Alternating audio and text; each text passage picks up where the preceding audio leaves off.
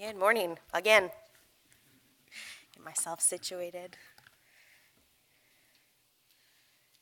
Every time I switch and use my tablet instead of regular paper, I live in fear that it will just randomly die on me. But I don't want to waste the paper, so. Today I'm going to be reading from John chapter 17, verses 20 to 26. And those will be on the screen behind me, or if you want to take the time to open your own Bibles and find that, again, that's John chapter 17, verses 20 to 26. Which reads, I ask not only on behalf of these, but also on behalf of those who believe in me through their word, that they may all be one, as you, Father, are in me, and I am in you. May they also be in us, so that the world may believe that you have sent me. The glory that you have given me, I have given them, so that they may be one, as we are one. I in them, and you in me, that they may be completely one, so that the world may know that you have sent me and loved them, even as you have loved me. Father, I desire that those also whom you have given me may be with me where I am, to see my glory, which you have given me because you loved me before the foundation of the world. Righteous Father, the world does not know you, but I know you, and these know you that you have sent me. I made your name known to them, and I will make it known, so that the love with which you have loved me may be in them, and I in them.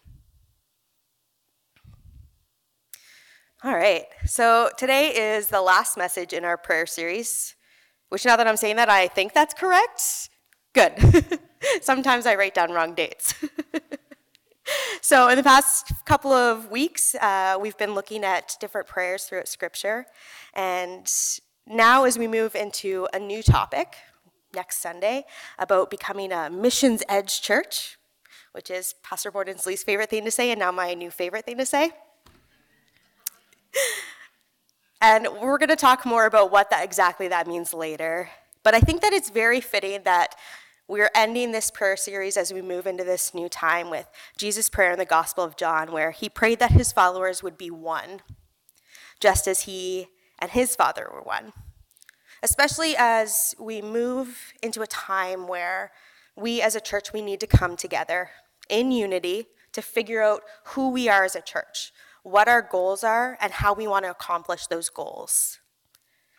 So in the chapters leading up to this prayer and throughout this chapter, there's three big themes that really come up over and over again. And it's Jesus stating that I am going, you are staying to continue my work, but you can't do it alone. So I'm sending you the Spirit. And in this prayer, it's the last few hours that Jesus had with his disciples before he went to the cross. And he ended this time he had with them in a prayer meeting.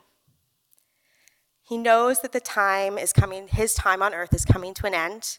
He knows that the people that want to see harm come to him are closing in. And yet he wants to spend this time in prayer for his disciples, for them to know that they are not alone, that like him, they are one with God and they can be one with each other, that they can have that unity. Because they and we need to know that we cannot do any of this alone. So today I want to talk about three main points within this prayer of unity, things that we can be taught. And first is that Jesus teaches us not to discriminate. The second is that when we talk about church unity, it has to start with godly love. We cannot have the kind of unity that Jesus is talking about here without that godly love. And the unity that he's talking about, it's not just partnership, but it's very much relational. And how we put that into practice is by modeling the love that God shows us within the Trinity, within that relational aspect of Father, Son, and Spirit. And the final point that I want to touch on is that church unity helps spread the gospel. And more importantly, that there are really big consequences when we're not united. So my first point, or the first thing that this prayer of Jesus teaches us, is to not discriminate. So while Jesus, he was sitting with a specific group of people, this prayer, it wasn't solely directed at them. This was not a prayer directed at the people seated around that specific table, but it was a prayer directed to all followers of Jesus. And that time, and all of Jesus' followers that would come in the future, that's who it's directed to. We know, and Jesus knew, that the followers would come from different nations, different classes, statuses. They would speak different languages. And Jesus doesn't discriminate this prayer. His truth and what he is saying, it is for everyone, for all believers. And I think that when we're talking about unity of believers and this idea that Jesus doesn't want us to discriminate means that we're not always going to get along or agree with each other. But regardless of that, we still need to be one with each other despite all of those differences. This unity and oneness that Jesus is talking about in this prayer, it's all about love. It's like being a part of a family. And I'm sure that we all know that family sometimes comes with disagreements. And like the families that we each have individually, this church as a group is also a family. So obviously it's going to come with some differences. And Jesus is saying here that regardless of whether we get along or like one another, we are all one in Christ. And more than that, we need together to have that unity. We need to be part of this greater whole because we can't be solitary Christians. It just doesn't work. We cannot do it like this. We can't do it without each other. So even with these differences, how can we as a church achieve unity? Well, we have to look at what it means to be united, which brings me to my second point, which church unity begins with godly love. In verse 21, we see that this unity that Jesus wants for us, the unity that he's praying for, it's modeled by the unity that he has with the Father. He says that they may all be one, as you, Father, are in me, and I am in you. May they also be in us. And we understand the relationship between the three persons of God. We understand that Father, Son, and Spirit relationship is rooted in love. I mean, how often have we heard the sentence that God is love? Because we know that that perfect unity that God has, it comes from the love of that relationship between those persons within it. So when Jesus is saying that he wants us to have unity with him and with each other, it needs to start with that godly love. It needs to model the love that he shares with the Father. And it's more than just sharing the same beliefs. That will not give the unity that Jesus is talking about. We need to add love into it as well. We need to add love for one another despite all of our differences, and only then will we achieve that unity that he is specifically talking about. Because there is a difference between a union of people or an agreement and unity. When we add in that love that Jesus is modeling into the idea of coming together, it means sharing a life together. Because only when we do that can we do what Jesus is asking of us, which is to have our oneness, to be a sign to the world of God's truth and love by mirroring godly love, by mirroring what the relationship within the Trinity looks like. Which leads to my third point, that Christian unity helps spread the gospel. So if we look at verses 22 and 23 again, which reads, "The glory that you have given me, I have given them, so that they may be one as we are one, I and them, you and me, that they may become completely one, so that the world may know that you have sent me and have loved them, even as you have loved me." So in this section, Jesus is saying that the whole world can judge the validity of God and the entirety of the Christian faith, and what they're going to use to measure that against is the unity of God's people, the unity of us. And that seems like a pretty big deal to me. When we're united and we have unity that Jesus spoke about among believers in our church, it can help spread the gospel. But what if we don't? If we don't have that unity, it has, I think, some pretty big consequences. And not to say that, we can ruin God's plan, but we can either work with God or we can work against him. And I would rather not work against him, meaning that we need to mirror God's love and unity by loving and being united with each other. Because if we don't, there's a few things that can happen. So either the people around us, they don't see that godly love that we're supposed to be expressing because we're not doing it and we're not sharing it with them. Or they hear the words that we say about God, how God is love. They hear these messages about what we're saying, but we don't put it into action within ourselves. We don't act that way with one another. And so they see that we're hypocrites, and they will not trust us. And we can't be effective witnesses if people see us as hypocrites and untrustworthy. So Jesus' prayer for the unity of believers, it's not always an easy thing for us. And it wasn't an easy thing for his earlier followers either. As early as Acts chapter 6, there's tension and disunity.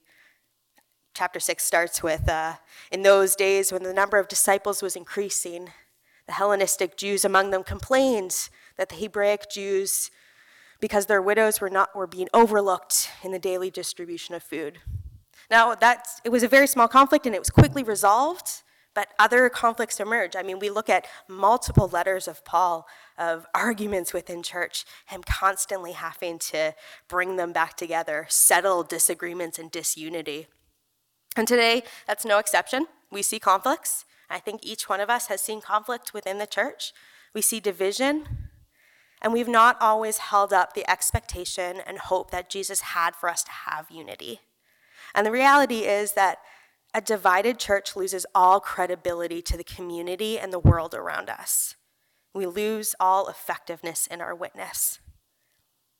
And I think that is the real importance of Jesus' desire for us to be one with each other and him. Because we have to think, what exactly is the purpose of the church? And what have we, as believers, each been called to do? We exist to reach the world. We are called to be instruments in God's amazing plan. We are called to witness to the gospel, God's message to a broken world and broken people. We're called to be the instrument that reaches out and brings the transforming gospel to all people. So if unity multiplies the effectiveness of our witness, but when we don't have it, when we're divided, it doesn't just halt our witness, but it hurts it. And when we put our energies into fighting one another, that's energies that we could have been putting into proclaiming the word of Christ. So unity, it's different. It's always been difficult. But this passage, it doesn't simply say that, God is united and that we also have to be united. It's not two separate things. Jesus prays that we should be one with him and one with each other. So it's this unity between believers and between believers and Father and Son and Spirit that makes the impossible possible. This prayer that Jesus spoke, it's a calling for us, one that we need to obey.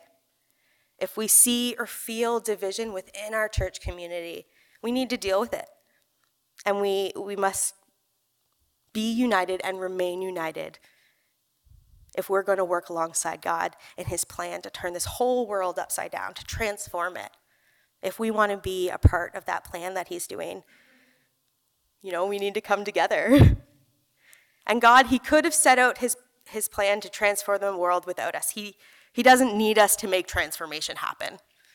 But this is the strategy that he's decided to use for us to join in with him and his plan to bring a broken world and people a family, a shared life, to bring to the world that is craving for meaningful connection and relationships, a shared life in one great family.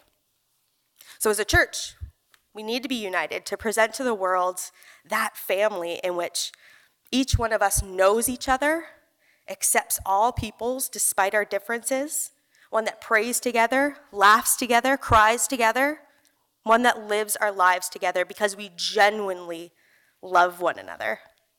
And when we do this, the world looks in and they see that and they want to be part of that fellowship and warmth that we can show. we mirror that godly love with one another, and that speaks volumes to the world.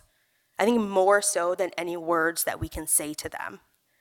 We can mirror that love because, like Jesus is one with the Father, we too are one with him, and in turn, we can be one with each other. So end this time with one of the prayers that you can take home from one of our cards that we made. If you haven't picked one up already, they're just on the back table there as you leave the sanctuary. And throughout the week, you can keep this prayer in mind that we'll say, and you can also reread this scripture and keep Jesus' prayer in mind. So as we've talked about unity, let's come together as followers in Christ and pray. Dear Jesus, help me to be one with you in a way that helps people around me see that you are real. Help me to be united with the believers in my church and your larger church so that the world will know that you love them. Amen.